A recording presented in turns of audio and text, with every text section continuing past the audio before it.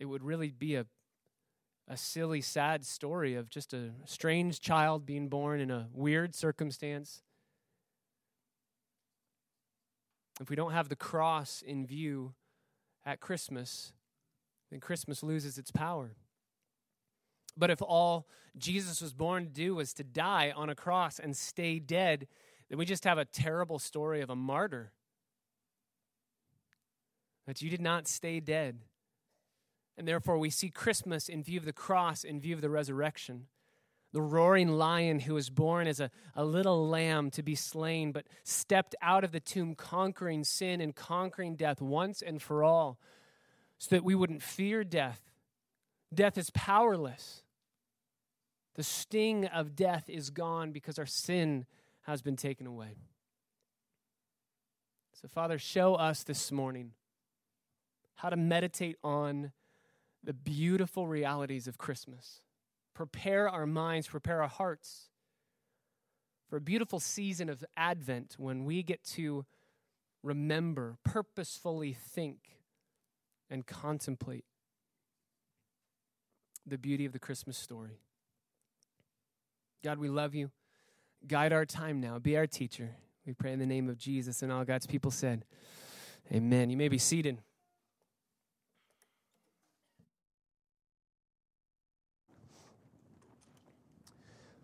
Well, go ahead and take your copy of God's Word and turn with me to the book of Philippians. The book of Philippians. I know that we normally turn to Judges, and we're going to do that next week. We're going to do that for a couple more weeks and then dive into a little bit more of a thoughtful look at Christmas together. But for this morning, we're going to continue our break in the book of Judges. We did last week by looking at Psalm 100, a psalm of thanksgiving. And we're going to take a break again this morning from our study through Judges by looking at Philippians chapter 4, because we're entering the Christmas season. These are the holiday season, starts at Thanksgiving, so we're at the beginning of this Christmas season. It's a beautiful time, fun, festive, gathering with friends and family.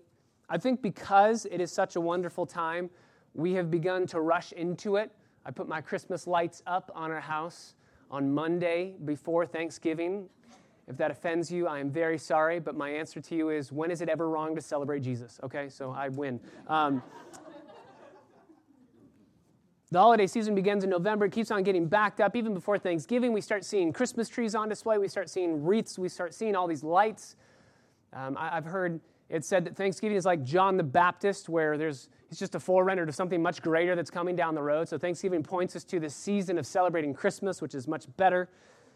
And it just keeps getting backed up, right? I think before long, we will be shooting off fireworks and saying, Happy 4th of July and Merry Christmas. We're just going to back it up all the way to July. Preparations for Christmas, a beautiful thing. And I thought, as we have prepared our homes, as we've prepared our families, as we've enjoyed, just even in this room, you can see a little Christmas tree back there and a little wreath hanging up on the wall. As we prepare our externals for this season, I thought it would be appropriate to prepare our hearts and our minds. This season goes by so quickly. Before you know it, it's gone. It's January 1st. It's a new year. We take the lights down. We put the Christmas tree away. This is it. We're done. And we have to wait another 365 days before we get it back. And so I don't want to lose these moments. I don't want to lose these moments where we get to tangibly, just always in our face, think about the Christmas story. I want to just wring every last drop that we can out of this season.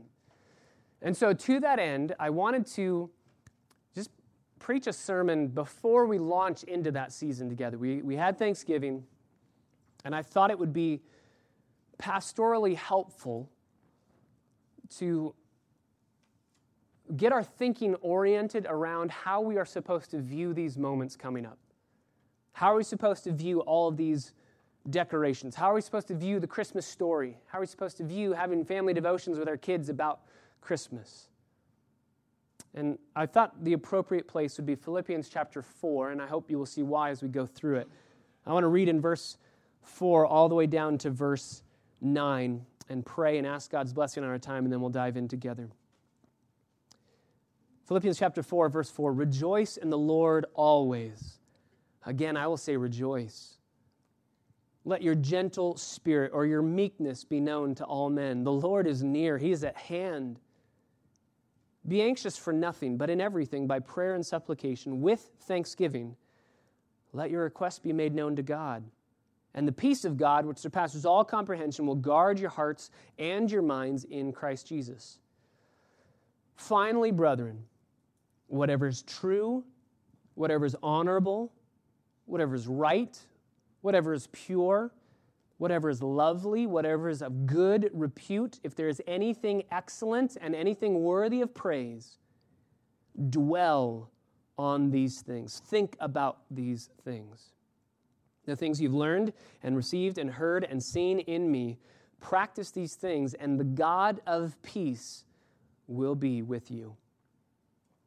Father, I pray that in these moments that we have together this morning, that your word would illuminate our understanding so that we would be able to see and discern and comprehend throughout the Christmas season what it looks like to be thoughtful and thankful thinkers, to be intentional about what we choose to dwell on, and that we would dwell on the right things this holiday season, that we would make the most of every opportunity that we have, not only for our own hearts to be centered around Christ, but for those around us. How often do we walk into a department store and hear a song about Jesus being played over the loudspeakers? What a beautiful opportunity we have to share Christ with others around us.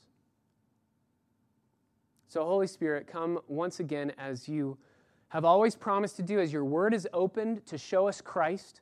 Open our eyes to behold wonderful things from your law, that we would be changed and would take what we learned today out these doors into this world, a changed people. We pray it for our good, yes, but ultimately for your glory to be seen in our lives. Amen. Philippians chapter 4, Paul gives us in verse 8 6 adjectives, 2 nouns, and 1 imperative, 1 command. 6 adjectives, 2 nouns, and 1 imperative. The command is very clear in verse 8, dwell on these things. Think about these things, dwell on these things. It's following a list. These things is the list that he says, dwell on these things. But the list isn't exhaustive. That's why there's 2 nouns alongside of these 6 adjectives. The 2 nouns, if there's anything that is excellent or anything that is worthy of praise, excellent, virtuous, moral excellence, worthy of praise, both of man's praise and of God's praise. Those are the nouns that kind of flesh out everything that the list is saying. So we have our imperative, we have our 2 nouns, we have our 6 adjectives. But the whole list here that we see fills out a grand schematic of how we are to think. This is the way that our thinking should look. We're called to dwell. The imperative, dwell on these things. Dwell, lagizomai, lagizomai. We get our word logic from that. To dwell, to concentrate, to evaluate, to think carefully, to do the math on this one. Do the math on what is around you. And this word, lagizomai, is in the present tense, so it's every single moment of every day we are to be doing this.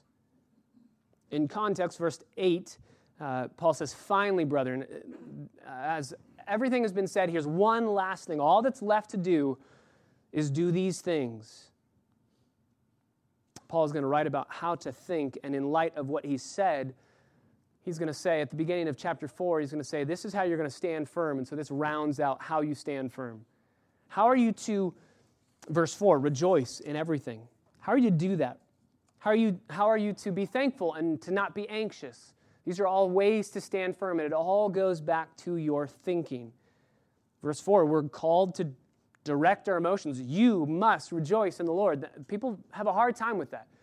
That you and I are called, we're commanded to direct how we feel. How do we do that, Paul? Paul would tell us based on what you think. What you think changes how you feel. So if you're feeling a certain way, change how you're thinking. Don't do this.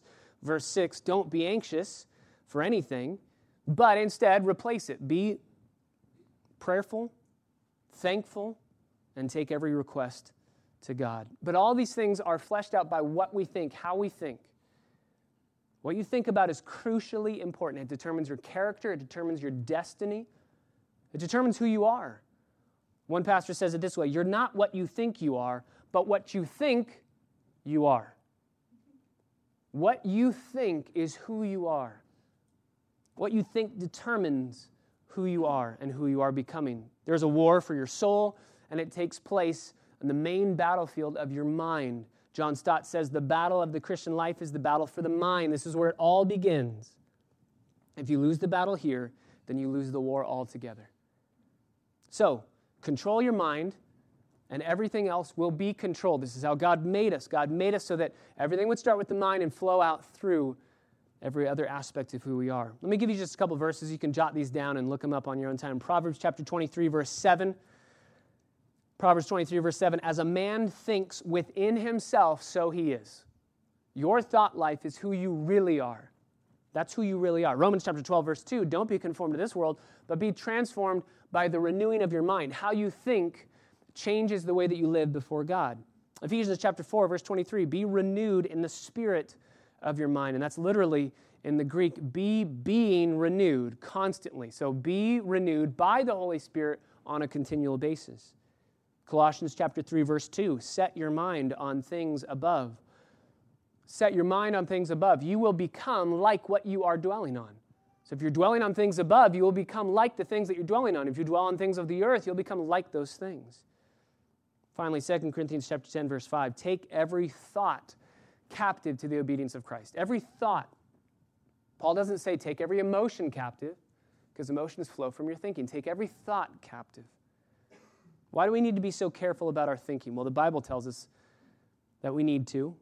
Also, just practically, our brains process tens of thousands of thoughts every single day. We need to be careful. We need to filter. Some thoughts are forced on you. Some you get to choose. It's true that some thoughts just pop in our heads, and we wonder, I don't know if you've had those moments, why am I even thinking about this right now? It just pops into your head.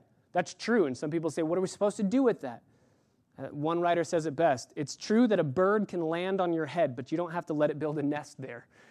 It's true that thoughts can pop into your head, but you don't have to dwell on them. You can get rid of them by dwelling on something else. I think John Owen is helpful here. He says this, if we think like Christians, we can test ourselves by asking whether our spiritual thoughts are like guests visiting a hotel or like children living in a home. There's a temporary stir and bustle when guests arrive, yet within a little while they leave and they're forgotten. The hotel is then prepared for other guests, so it is with religious thoughts that are only occasional. But children belong to their house. They're missed if they don't come home. Preparation is continually being made for their food and their comfort. And all the mothers in this room said amen continually. Mommy, can I have a snack? Mommy, what are we having for dinner? You just ate dinner. Mommy, what are we having again? We're hungry. Dessert, dessert, dessert. The holiday seasons give us all sorts of different varieties of pies and desserts, and the kids just love the holidays because sugar, sugar, sugar, sugar. Spiritual thoughts that arise from true spiritual mindedness are like children in a house, always expected and certainly inquired for if missing.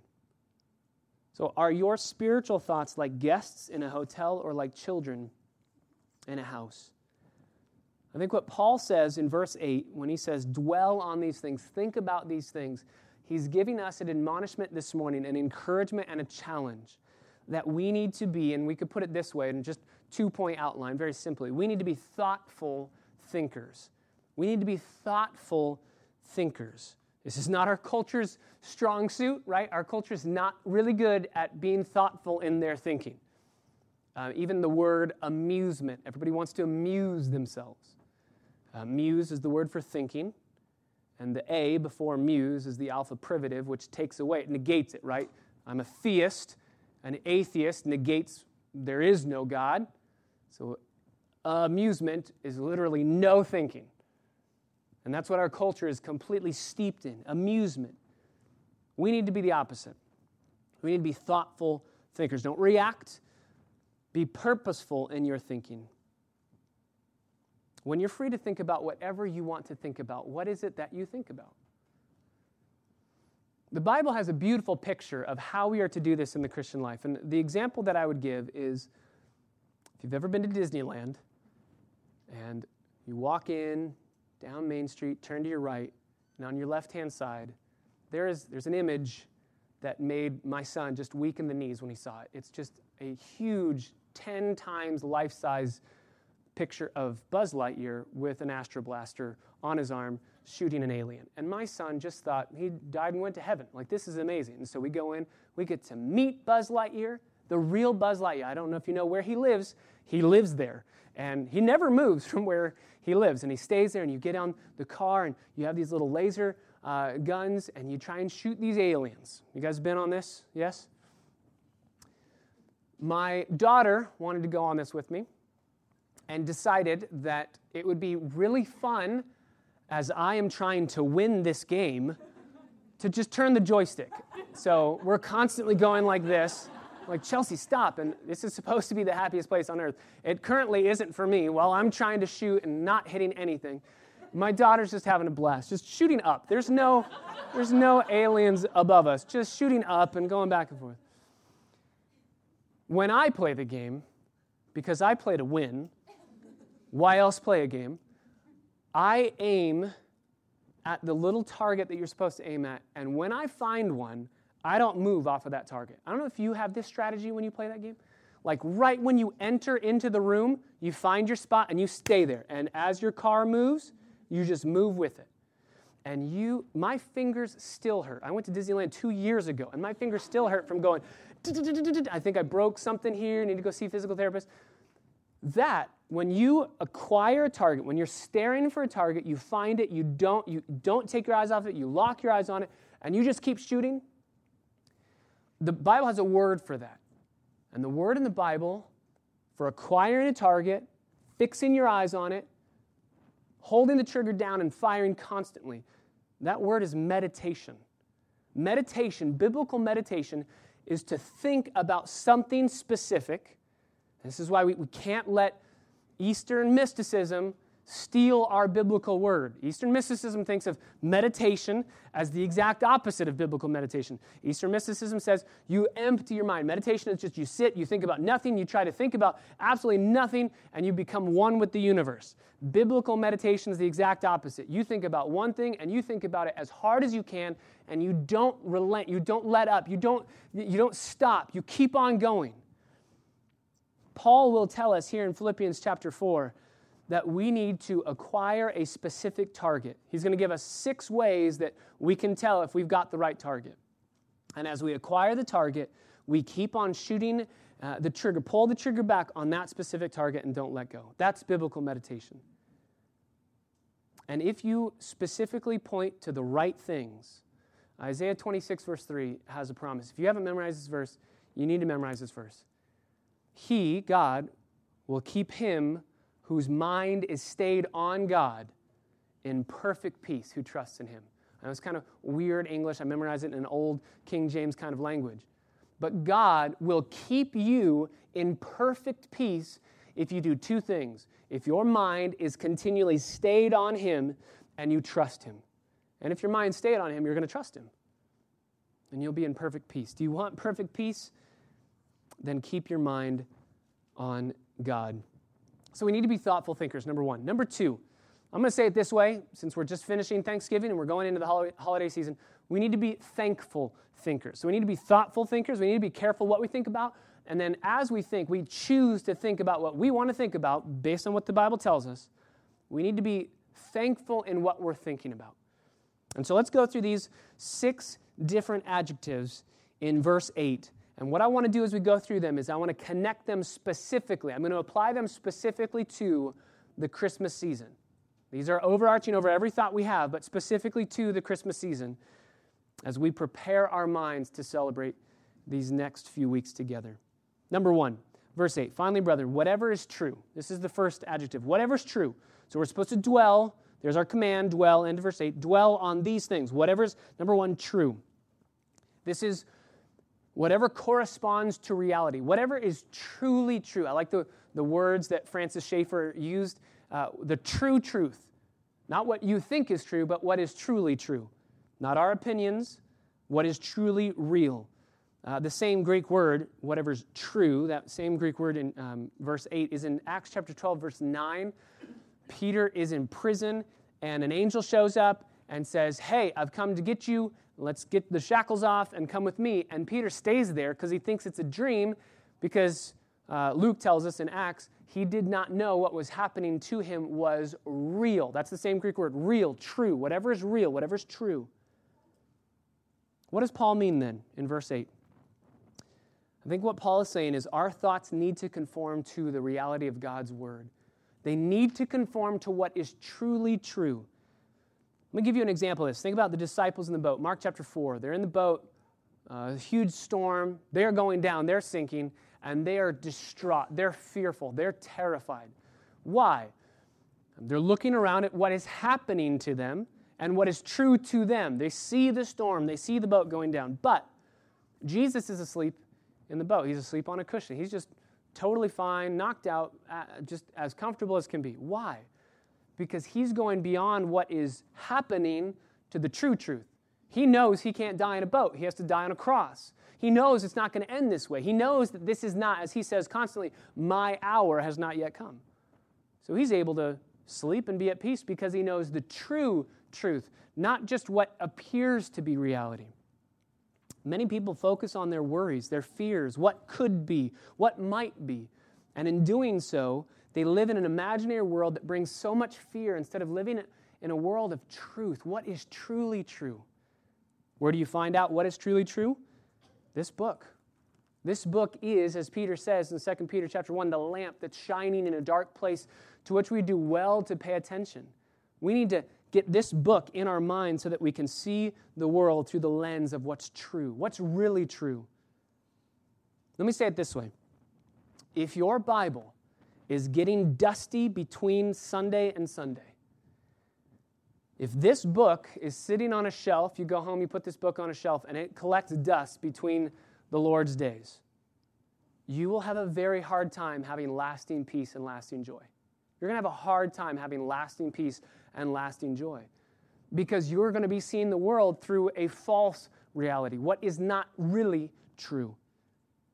We have so many things to be thankful for, and this is one of them. This book, we know what our God wants from us. We know what he demands of us. We're not left in the dark wondering. Praise God for that. Now, whatever is true, let's think about this in light of Christmas. During the Christmas story in the Bible, there are so many things that look like they're completely out of God's control. Completely out of God's control. I think the first one that happens in the Christmas story is Mary and Joseph find out that they need to go to Bethlehem because of a census. We've got to pack up, move our stuff. Oh, and by the way, I'm 9 months pregnant. This is the worst time to do this. I think that we know Joseph and Mary are righteous individuals, and they have to be asking, when they get that letter in the mail and they see, we got to go to Bethlehem for a census, they have to be saying, God, you've got to be kidding me. Here? Now? Why? There had to have been a better way to do this. But they go. And the true truth is not that God was out of control and something terrible happened to them. The true truth was God was making prophecy happen.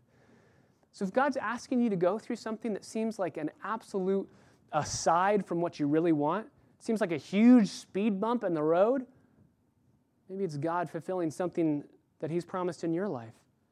It looked like Mary had committed some form of immorality.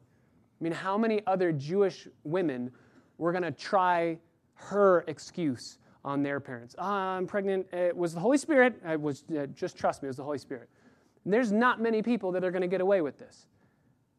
It looked like she had committed immorality. In fact, that follows Jesus his entire life. You were born out of wedlock. How can you be Messiah? But actually, it was prophecy being fulfilled. It looked like Jesus wasn't even going to have a place to be born.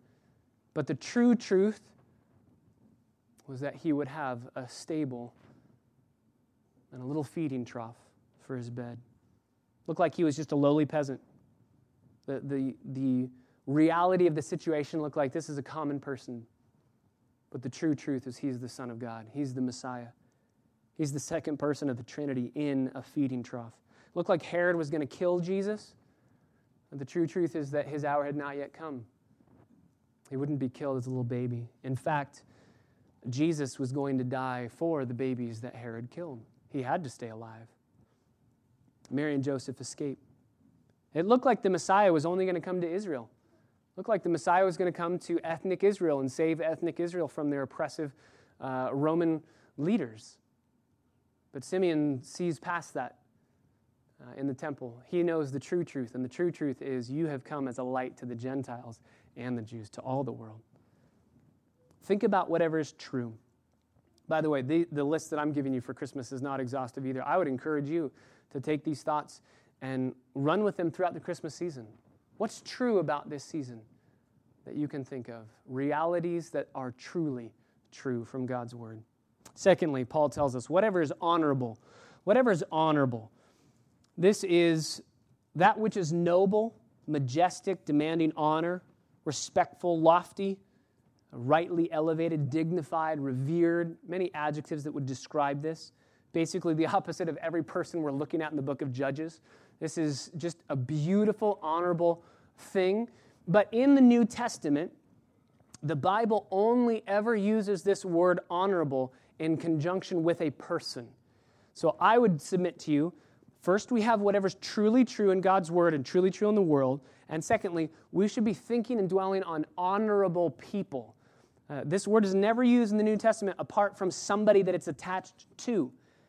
Paul uses this in Titus to speak of honorable elders and deacons. 1 Timothy chapter 3 as well, honorable elders and deacons.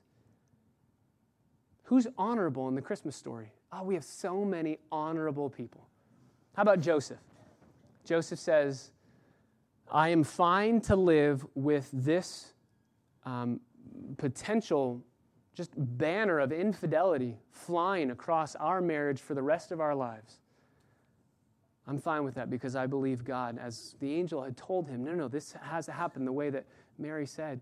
And he adopts Jesus. He adopts Jesus into his family. An honorable person. What about the wise men who give gifts? They desire to keep Jesus safe. I love that when they talk to Herod, and Herod says, hey, whenever you find him, come back and tell me. And I just want to know how many minutes it took after that conversation with Herod before one of the wise men said, did anybody else get a really bad feeling about that guy? Like, there's something wrong with him. I don't think we should go back. And then the angel shows up and says, don't go back. And that one wise man goes, I told you we shouldn't have gone back. Honorable people. What about the innkeeper? You guys remember, we've talked about the innkeeper idea. We have a tendency to think of the Christmas story as Mary and Joseph are going back to Bethlehem looking for a Motel 6 that has a vacancy, right? We tend to think of it that way because we have the word innkeeper. Innkeeper is not a good word to translate the Greek word kataluma. Kataluma is a guest house. It's a residence of a family that would have a portion of their house that you could stay in. It's Mark's parents' room. It's the guest house that Jesus says, can we please take the Passover Seder there in Mark's parents' house? It's a known relative. So it's not that they're showing up at Motel 6, knocking on the door saying, is there any room in the hotel? And the people say, sorry, no vacancy. Joseph is going back to his place of birth. He's going back to where his relatives are. So he's knocking on his relative's door saying, can I stay in the guest house? And whoever is the owner of that place, maybe a great-great-uncle, says, hey man, we've heard about the scandal. Supposedly God got you pregnant. We don't buy it. You can't stay here. And you remember that infidelity would have been cause for stoning, and then in the New Testament time, they would have said, no, we're not going to do that, but it would have been cause for a ceremonial, ritual funeral. You are dead to us. As Joseph knocks on the door, maybe the great uncle opens the door and says, nobody's here, shuts the door. But somebody in that house, known in our Bibles as the innkeeper, says, you know what, I am sure that my wife's going to be really mad at me for doing this. But I've got a stable in the back. It's a little cave that we turn into a little stable. You can stay there. We'll keep it secret here. What an honorable person to say, you know what, despite the stain of your sin in this situation, supposed sin, I'm going to be gracious to you. What a beautiful picture of what God did with us, with our true, real sin. And then obviously Mary, honorable, most blessed of women.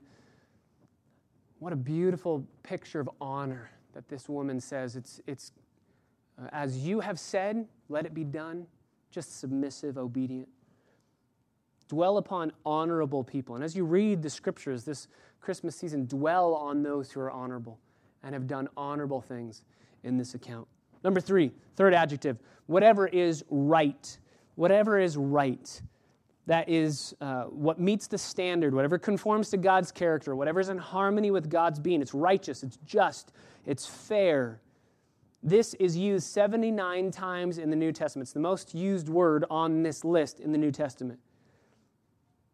But typically, it has to do with praising God for right having won. This is praising God for right winning the day. We see evil happening all around us, and this is saying God wins. Right has won.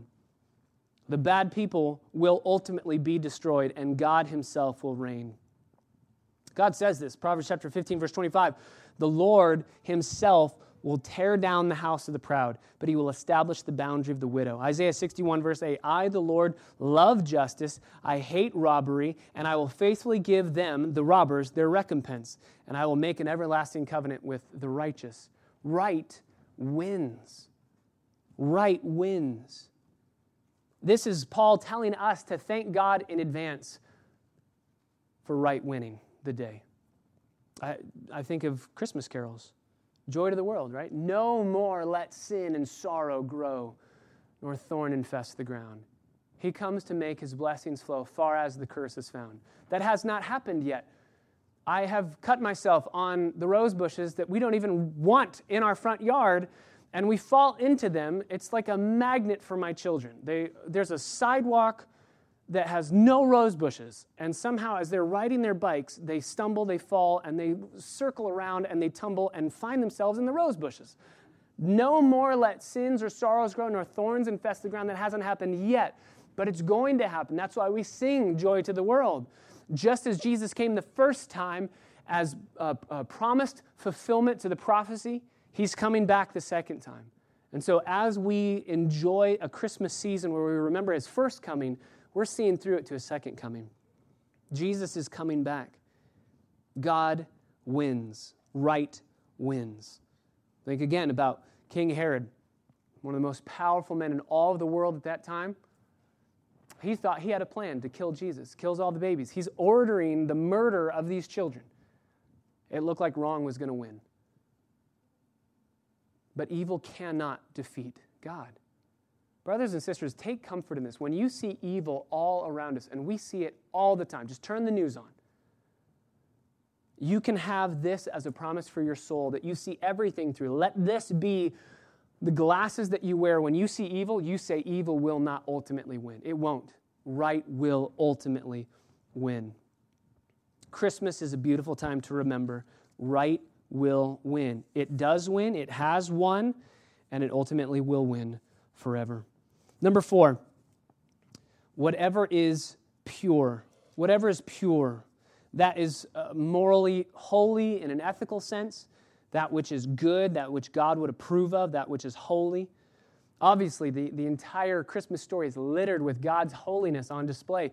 When the angels show up, people fall down like dead men, and they always have to say, their first answer that they give to any human that they see, this has to be an angel training 101. Just memorize this phrase, do not be afraid. You always have to memorize, do not be afraid, because every single person you're going to meet is going to fall down like a dead person, and you're going to have to say, don't be afraid. Why are they afraid? Because they see the radiant holiness of God. It's just a reflection of God's holiness onto these angels that we see. The shepherd and the wise men worship Jesus for his holiness. Mary, in her Magnificat, sings a song that says, I praise God for giving me the privilege of bearing the Messiah who will save me. My own son will be my Savior. And obviously, when we celebrate Christmas, we celebrate the virgin birth. We celebrate the fact that Jesus bypassed the line of sin because he was not born of a man and a woman, but conceived by the Holy Spirit. He was pure. He was holy. He had no sin nature. And because he had no sin nature, he can live a sinless life, and he can die as a perfect substitute on the cross. Think about whatever is pure, whatever is holy. Number 5, whatever is lovely. Whatever is lovely. This is the only time in the Bible that this word is used. This is the only time in the New Testament where this Greek word is used, lovely. If you want a fun word, I don't know why theologians do this. They make up words. They just make up words to try and define things, but then you have to define the made-up words so that you can understand what they were trying to say. This is the business of people that have way too much time on their hands. One word, when a word in the Bible is only used one time, you want a fun phrase, it's called a hapax legomena. Again, who needs to know that? But it's a hapax legomena means there's only one time that this word is used. And this word lovely and good repute is only used one time in the Bible, which obviously makes it a little bit harder for us to understand what it means because we don't have other settings and scenarios where it's used. So lovely. The closest thing that we have is New Testament is written in Greek, Old Testament is written in Hebrew, and then when the Greeks came in, and when Alexander the Great said, I think Greece is awesome and everybody should be Greek, he said, stop reading the Old Testament in Hebrew and read it in Greek.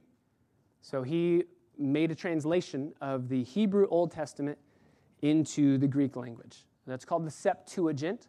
And so in the Old Testament, translated into Greek, in the Greek Old Testament, we see this word lovely.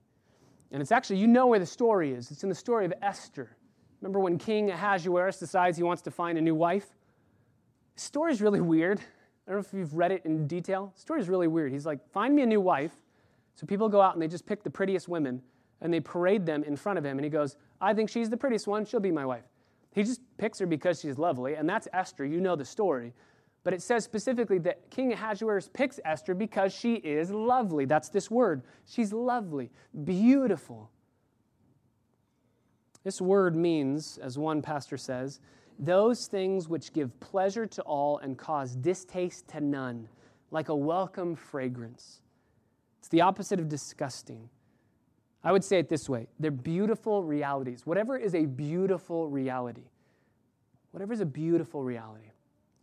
By the way, this has great bearing on the way that we view evil. You can see evil. You can even dwell on the evil that's happening with the backdrop of a beautiful reality coming from it. It's okay to do that. So here, whatever's a beautiful reality, think of all the beautiful realities that happen at Christmas.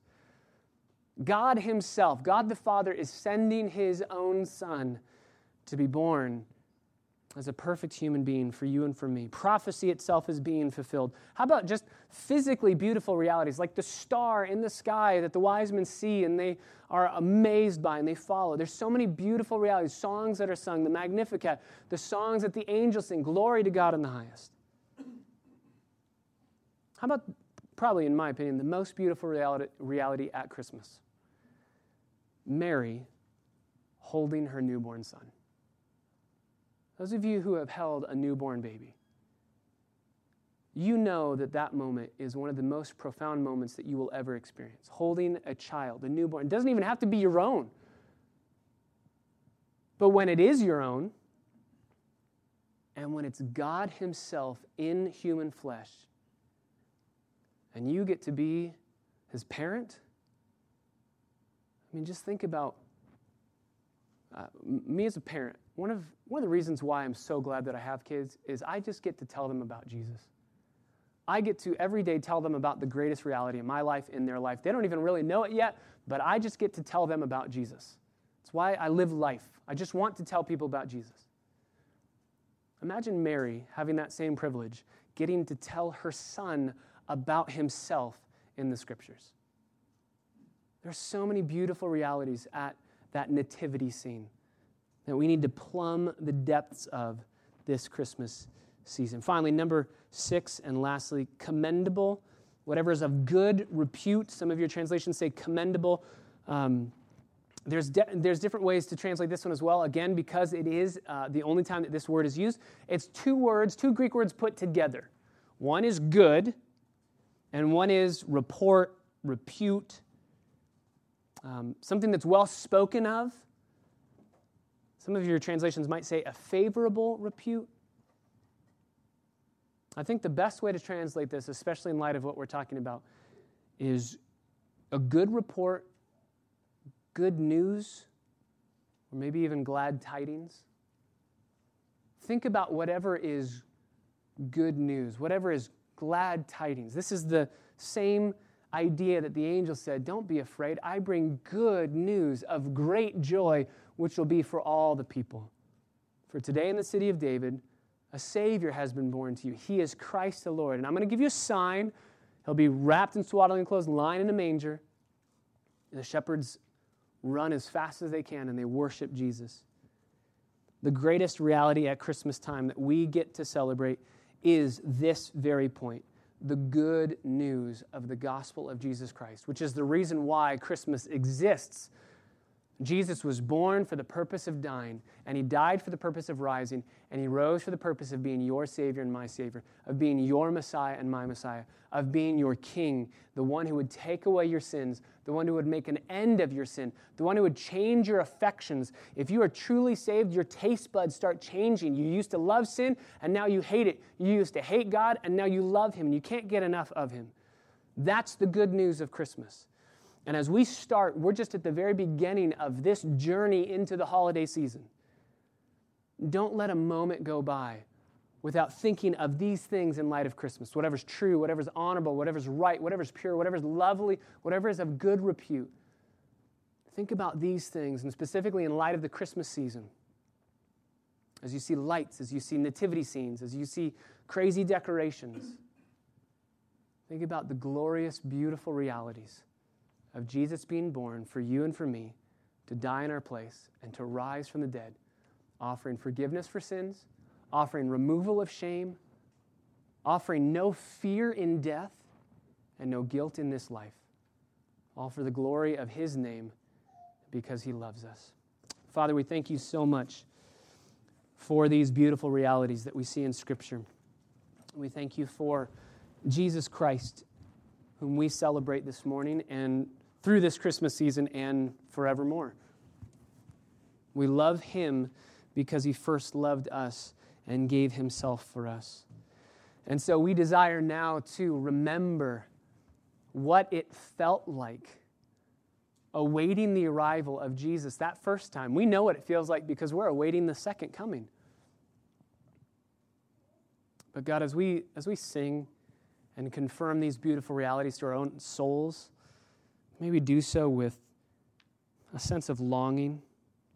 May we do so with a sense of grateful gratitude and thankful thinking as we dwell on the good news of Jesus Christ, our Savior. It's in his name that we pray. Amen.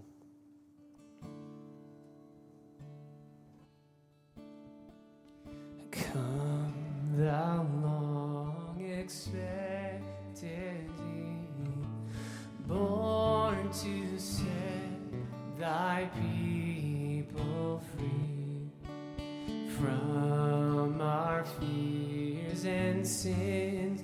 Release us, let us find our rest in thee.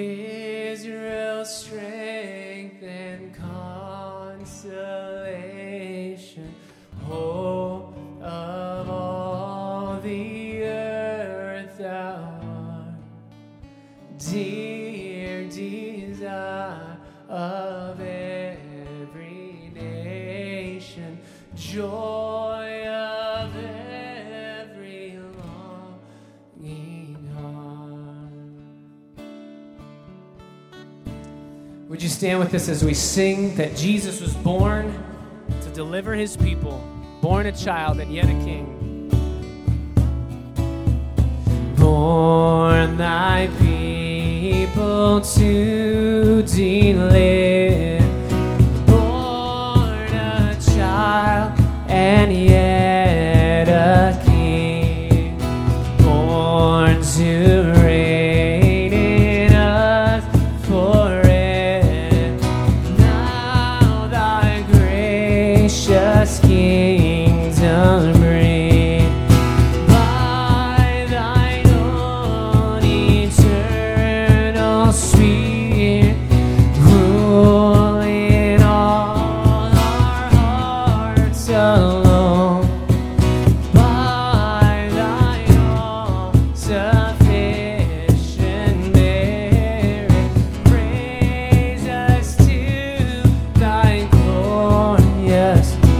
thine own eternal Spirit. By thine own eternal Spirit, rule in all our hearts alone. By thine all-sufficient merit, raise us to thy glorious throne. There is a Redeemer,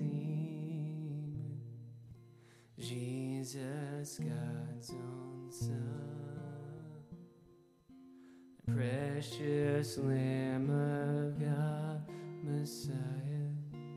Oh, sing Jesus, my Redeemer. Jesus, my Redeemer, name above all names, precious Lamb of God, Messiah, oh, for sin.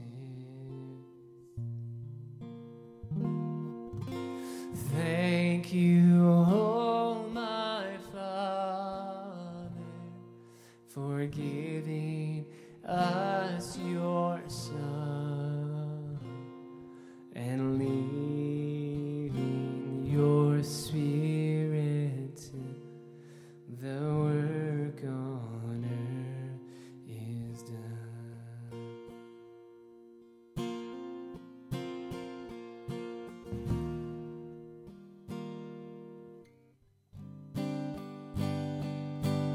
When I stand in glory, I will see his face,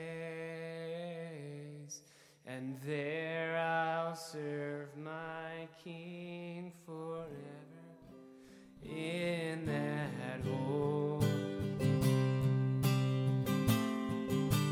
Thank you, oh my Father, for giving us your Son and leaving your Spirit till the work on earth. Thank you, oh my Father. Thank you, oh my Father, for giving us your Son and leaving your Spirit till the work on earth is done. God, we do thank you for giving us the gift of your Son. He is the reason why we have any gifts at all. He is the giver of all of the good gifts that you have given, because he's the greatest gift of all. And I pray that this Christmas season, we would be able to look back 20 years from now and see this changed the way that we viewed the holidays. We viewed the celebration of the Savior being born. May every song that we hear, every decoration that we see, be an opportunity to remember the beautiful realities of Christmas. We pray in the name of Jesus, our Savior. All God's people said, amen. Blessings on the rest of your week. No small group this week. We'll pick it back up next week. So hang out with somebody, get to know somebody a little bit better, and we'll see you next Sunday as we continue our study in Judges. Blessings on the rest of your week.